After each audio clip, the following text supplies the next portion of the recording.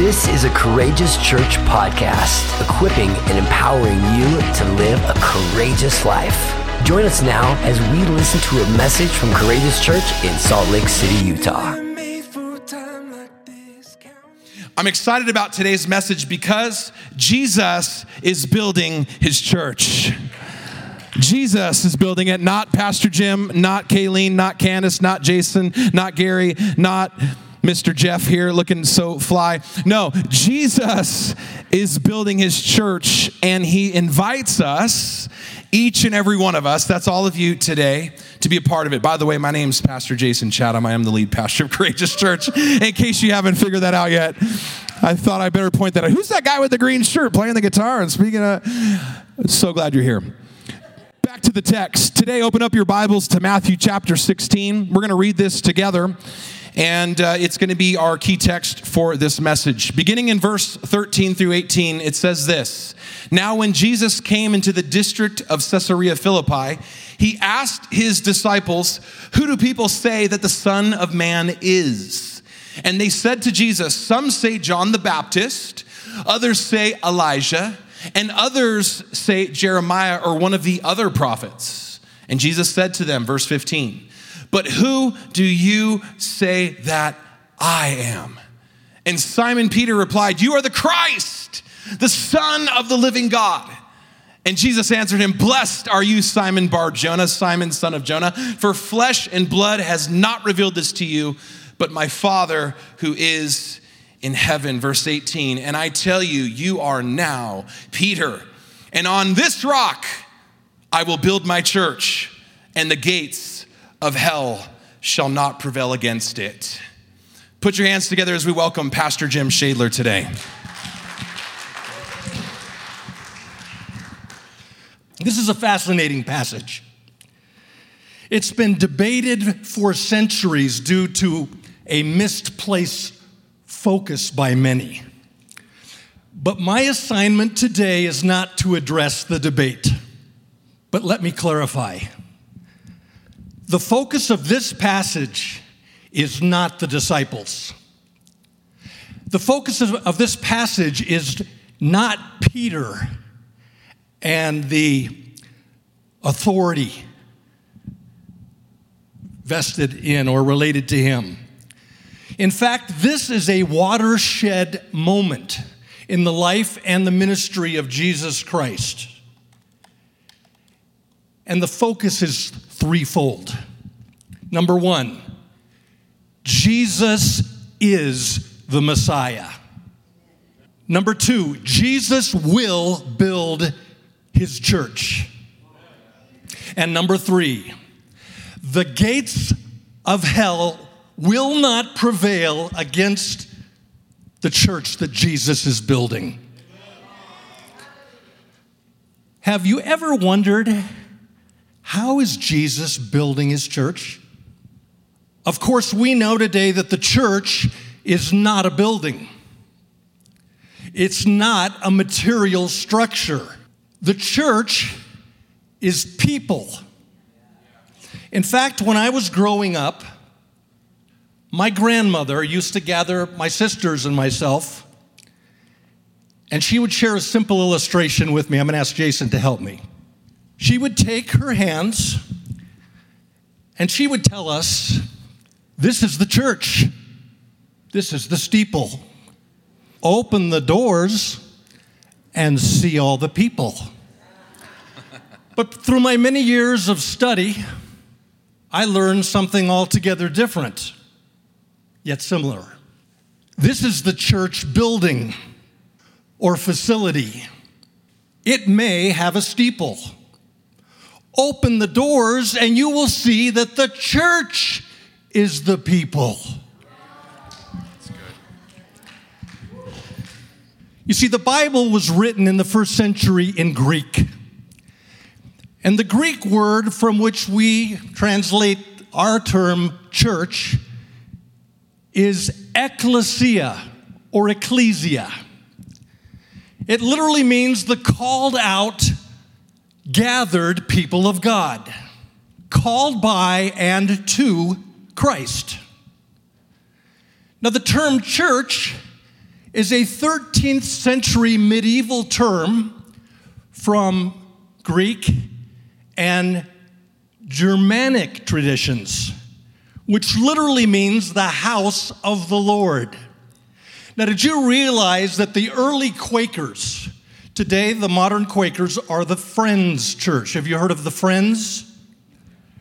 The early Quakers refused to call the place where they met churches because they knew that the biblical term referred to people and not to buildings. God doesn't dwell in temples made with hands. And numerous places in the Old Testament, that statement is made, and it's reiterated in the New. You see, Jesus is building his church one person at a time. So we, as living stones, are being built together into a spiritual building or a spiritual house, which is built on the foundation of apostles and prophets, with Jesus Christ himself being the chief cornerstone. It's amazing. See, the spiritual building is still under construction today. Jesus is the owner. He's the architect. He's the project manager. He's the foreman. And from time to time, you'll even find Jesus in the ditches digging. You say, why would Jesus be in the ditches digging? Because many of us are in the ditches of life. And Jesus finds us there. Because he's building his church. And he's building it with people. The point is, he's still building today. It's not finished. It was began after he rose from the dead. And it will not conclude until he comes the second time. Maybe sooner than we think. Possibly today, Jesus will add another living stone, not an inanimate object, but a living, breathing human stone into this spiritual building called the church. You see, God is gathering to himself a people. We are his very own. We are citizens now, the New Testament says. We are family. We are living stones in this spiritual structure. And much like Peter experienced, it begins with a personal revelation of Jesus Christ. And Jesus poses the question to his disciples this way: who do people say that the Son of Man is? Who do people say that I am?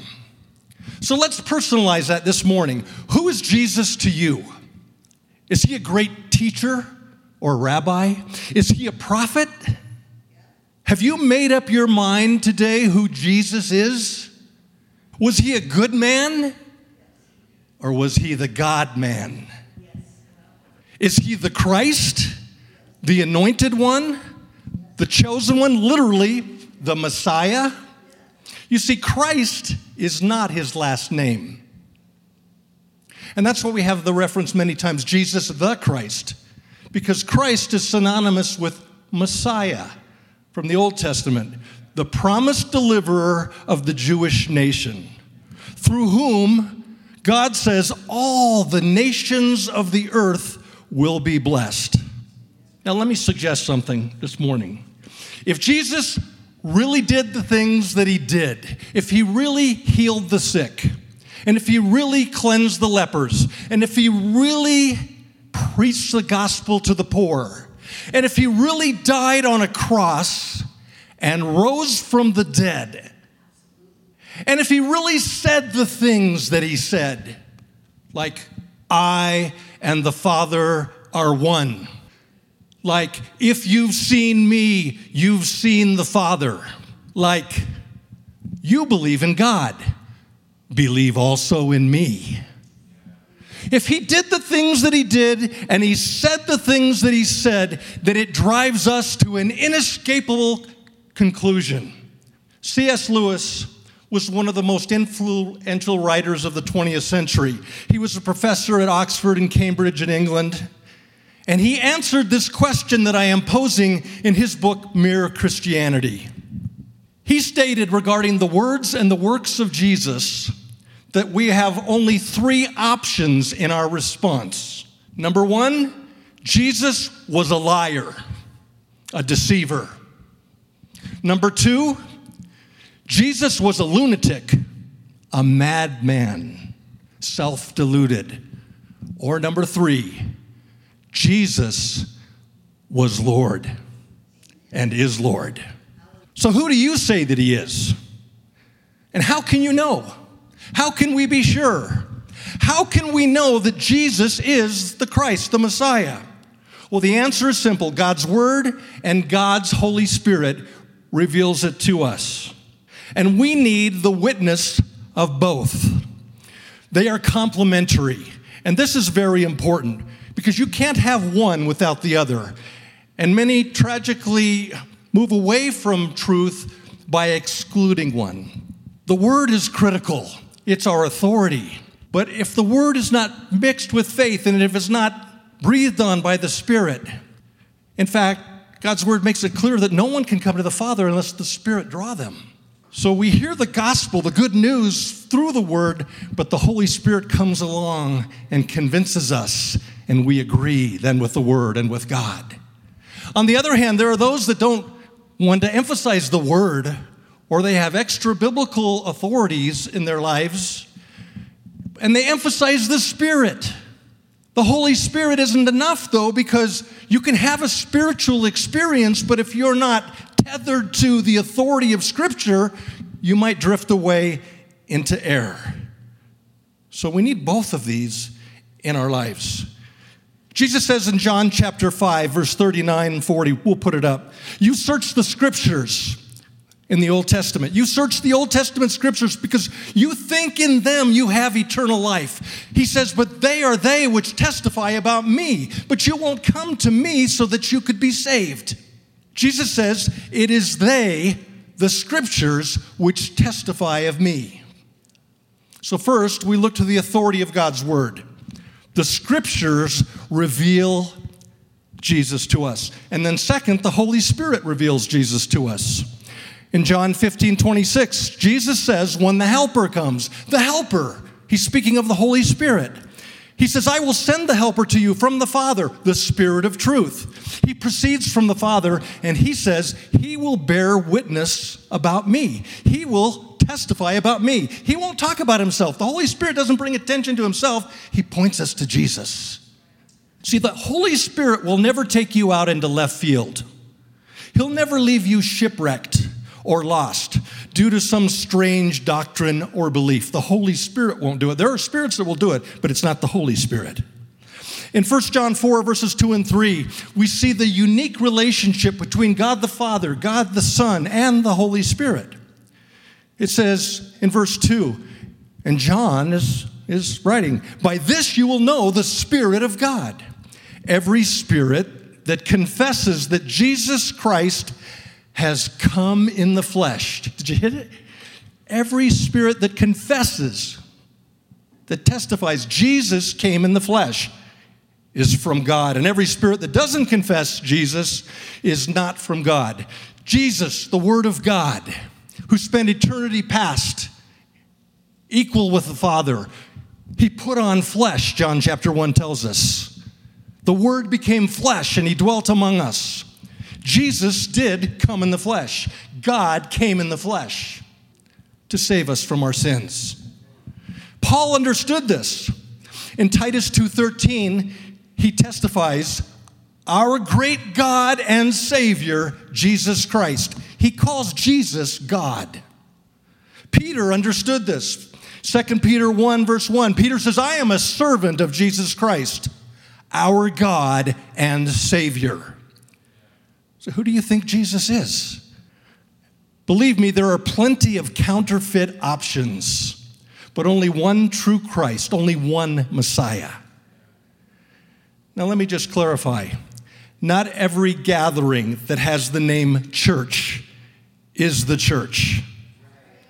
For the church is gathered by the Holy Spirit into a union with the Lord Jesus Christ. So pretending to be the church doesn't make a gathering or a denomination or a movement a church. You understand that?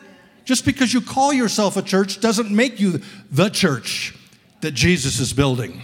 Churches or gatherings that dilute or deny or despise the Scriptures, or who pervert the nature of God, or who diminish the doctrine of Christ, or where unregenerate men lead. I'm talking about people that aren't saved. Those are not churches at all. They're simply human institutions. And Jesus tells us in Matthew 24, there will be false Christs and there will be false prophets. And back in Matthew 7 in the Sermon on the Mount, he said, beware of wolves that dress like sheep. Wolves in sheep's clothing. And so today you may have an opinion of him, but do you know him? Well, if not, why not meet him today? Did you realize today is the day of salvation? You say, well, I had an opportunity in the past, but I let that go by, so I don't think today's a good day for me. No, today's the day of salvation. Today. Not yesterday and not tomorrow. Right now. The first to hear the message of hope, the good news, after Jesus rose from the dead, they said, men and brothers, what should we do? And Peter answered, believe on the Lord Jesus Christ and you will be saved. Believe, that's faith. The Philippian jailer watching over Paul and Silas in the book of Acts, they'd been in prison for preaching Jesus Christ. And at midnight, the prison was shaken and the chains fell off of them and the prison door swung open, and Paul and Silas just kept singing. And the jailer came in trembling, and what did he say? What must I do to be saved? And Paul said, repent and be baptized, and you and your household will be saved. This is a New Testament theme. Repent and be converted. Repent, have a change of mind. What that really is repent and repent. Change and change. Repent and you will be converted. Change and you'll be changed. You say, Jim, I've tried to change. Start with a change of mind about who you are and that you need God. And then God will begin the change in your heart that allows you to walk out this Christian life. It's amazing. Jesus started his ministry in Mark 1 and he said, repent and believe the good news. That's a New Testament theme. It's the most important decision you'll ever make. Did you realize the church is so vast that no one can count it? It's gathered from the four winds of the earth, every nation, people, tribe, and tongue. It's an innumerable company. See, we look around today, we even look across the city or across the nation around the world, and we say, the church, there are people in it. We have no idea what Jesus has been building. You cannot count those that have joined his army. The promise that Abraham was given, the father of faith, is that your descendants will be more than the stars in the sky, more than the sands of the sea. But this spiritual house, this church, will be built one person at a time. Jesus says, that's my plan. That's my promise. I will build my church, and you can participate. Pilate asked the question, what then must I do with Jesus who is called Christ? It's the same question that's asked of you and me today. Will you just close your eyes with me and let me just help you think some thoughts if you're contemplating making that decision today in your own life.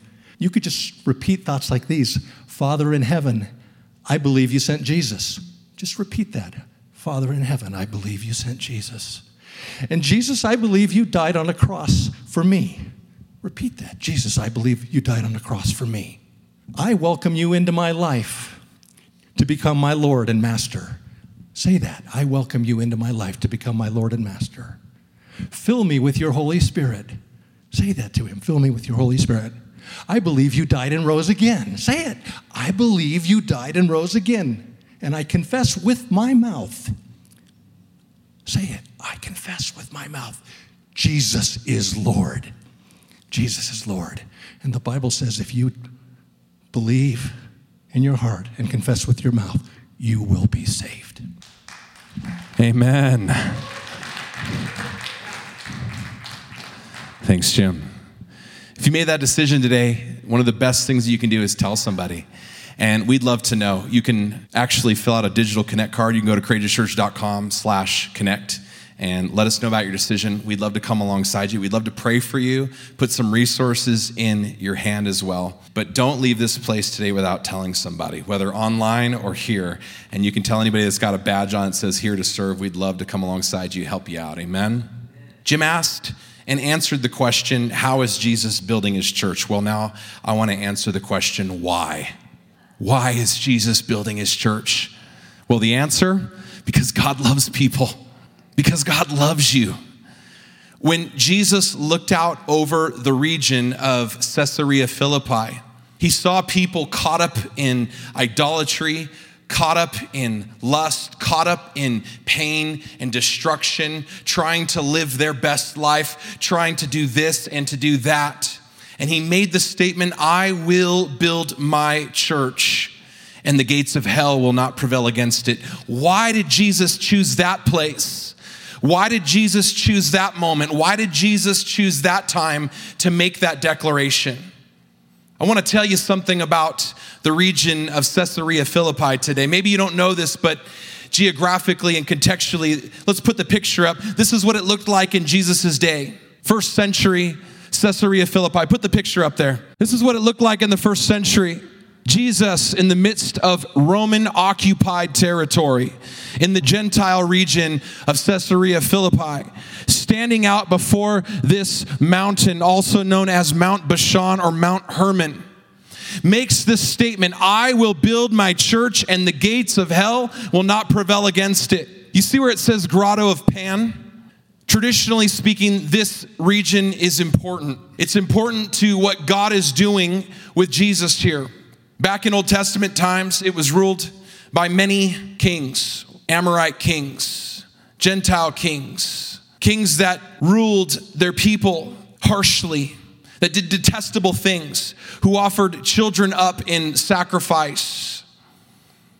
Moses and Joshua come into the land, and this is where they throw down to eradicate these kings that stood in the way of God's purpose for people. Flash forward into the first century, Rome has occupied this territory, and now it has become a center of worship for the gods. Pan being one of the central figures. Pan was a half goat, half man god that the people worshiped. It's the word we get panic from. And legend had it that Pan would sneak into people's houses at night and cause terror and cause death. Pan was a god of death, often linked with the god of the underworld, the Lord of death, Baal himself. And if you go back into the Old Testament and you hear about what King Jeroboam did by setting up altars to false gods, they worshiped Baal here at this location. And now flash forward hundreds of years, and the Greeks and Romans are worshiping Pan at this location. Something about this location mattered, because people kept coming back there to worship. And when the people would come to worship the god Pan, they would bring a goat with them, and they would dance the goat around and sometimes even sleep with the goat. And then they would take the goat to the mouth of this cave called the Grotto of Pan, and they would slit its throat and they would throw it into the water. Because in their mind, in their pagan mind, in their understanding, this was how they were going to get God's attention. This is how they were going to appease the gods. This is how they were going to have favor on their crops or in their lives. And it's here at this place that Jesus shows up with a ragamuffin crew and says to Peter, Peter, who do you say that I am? And he says, you are the Christ, the Son of the living God, the Messiah. And Jesus says, my Father in heaven could only have revealed that to you, Peter. And Jesus throws down his gauntlet at the gates of hell, literally at the mouth of the underworld, the place of Baal worship and idolatry and sin and revelry, where people's lives were falling apart and destroyed. And he says, this is the place where I take back what is mine, where I begin to declare my Father's good kingdom and rule. And this is how we're going to do it, one person at a time. And why that's good news for us is because it means that despite our sin, despite our idolatry, despite our proclivity and propensity to worship other gods, God comes running for us because he loves us, because he loves people. 1 Peter 2, verse 9 through 10 says this in the NIV, but you, My church, my ecclesia, are a chosen people, a royal priesthood, a holy nation, God's special possession, that you may declare the praises of him who called you out of Pan's grotto and darkness and brought you into his wonderful, marvelous light. Once you were not a people, but now you are a people, the very people of God. And that's us today, church, the people of God. It's for this people that Jesus marches to Jerusalem to be killed. It's for you and I that he willingly goes to the cross to suffer and die. He does it all for the joy set before him. He does it all for love. Why did Jesus choose to die? Here's the short answer. Because he loves you. Because he loves you. He did it all for love. 1 John 3:1 says this, see what great love the Father has lavished on us, has poured out on us, that we should be called children of God, and that is what we are. If you've put your faith, hope, and trust in Jesus, you are a child of God. He has adopted you into his family. He has given you the power and the right to be his kids. And that's good news today. Like children, Jesus invites all of us to find our place in the Father's house, to find ourselves in the place that he's prepared for us in his eternal family. We call it the church. More than a corporation, more than an organization, more than an institution, the church is a family. Jesus gave his life so that the Father could have a great big family. And that's what we are. And that's why we exist. That's why Courageous Church is here today. We exist to be a family for the broken and the hurting and the lost and the confused and the downtrodden and the discouraged. We're here to express his great love for them and for the people of Salt Lake City. That's why we're here. So I want to know, have you considered his love for you today? I mean, truly, not just heard about it on a bumper sticker, but have you stopped and said, wow, God loves me? Have you considered it for yourself today? Have you considered the great lengths to which Jesus has gone to make a place for you in his family? I believe this. When the church gathers, we're family. We're family. Now, for some of you that come from dysfunctional or broken or fragmented families, come on, everybody's got a little bit of dysfunction in their family. Everybody's got that crazy aunt or uncle that they know, right? It just says a little too much at Thanksgiving. So when I use the word family, some of you are like, I don't know, family's a little messy. It is. And if you think we're perfect, we're not. We're messy. Some of you are like, I don't know, family's kind of risky. Like in family, people know all my secrets. Yep. That's what family's about, being known. Knowing and being known. Yeah, but you don't understand. Like family for me is a word that I've ran from my whole life because I never had a mom or I never had a dad who told me they love me. Well, I just want to say, like I said earlier, welcome home to a place where you're not going to be judged for how far you still have to go, but where your life will be celebrated for how far you've come. Am I talking to anybody today? That's the heartbeat behind why we're here. To be God's family in the earth, to express his love and his hope for all that would call upon his name. Friends, nothing can stop Jesus' family. Nothing can stop what he is building in the earth. The gates of hell and death and Hades and everything that life throws at us cannot prevail against God's family, and he wants you to be a part of it. Today we celebrate 3 years as a family. We celebrate new beginnings. We celebrate what Jesus is building. And I and Pastor Candace and Pastor Jim and our team want to invite you to be a part of it because we believe that we've got more work to do and our best days are ahead of us. Amen. Thank you for listening today. If you were blessed and you want to be a part of what God is doing through Courageous Church, including ways that you can give, visit us online at courageouschurch.com.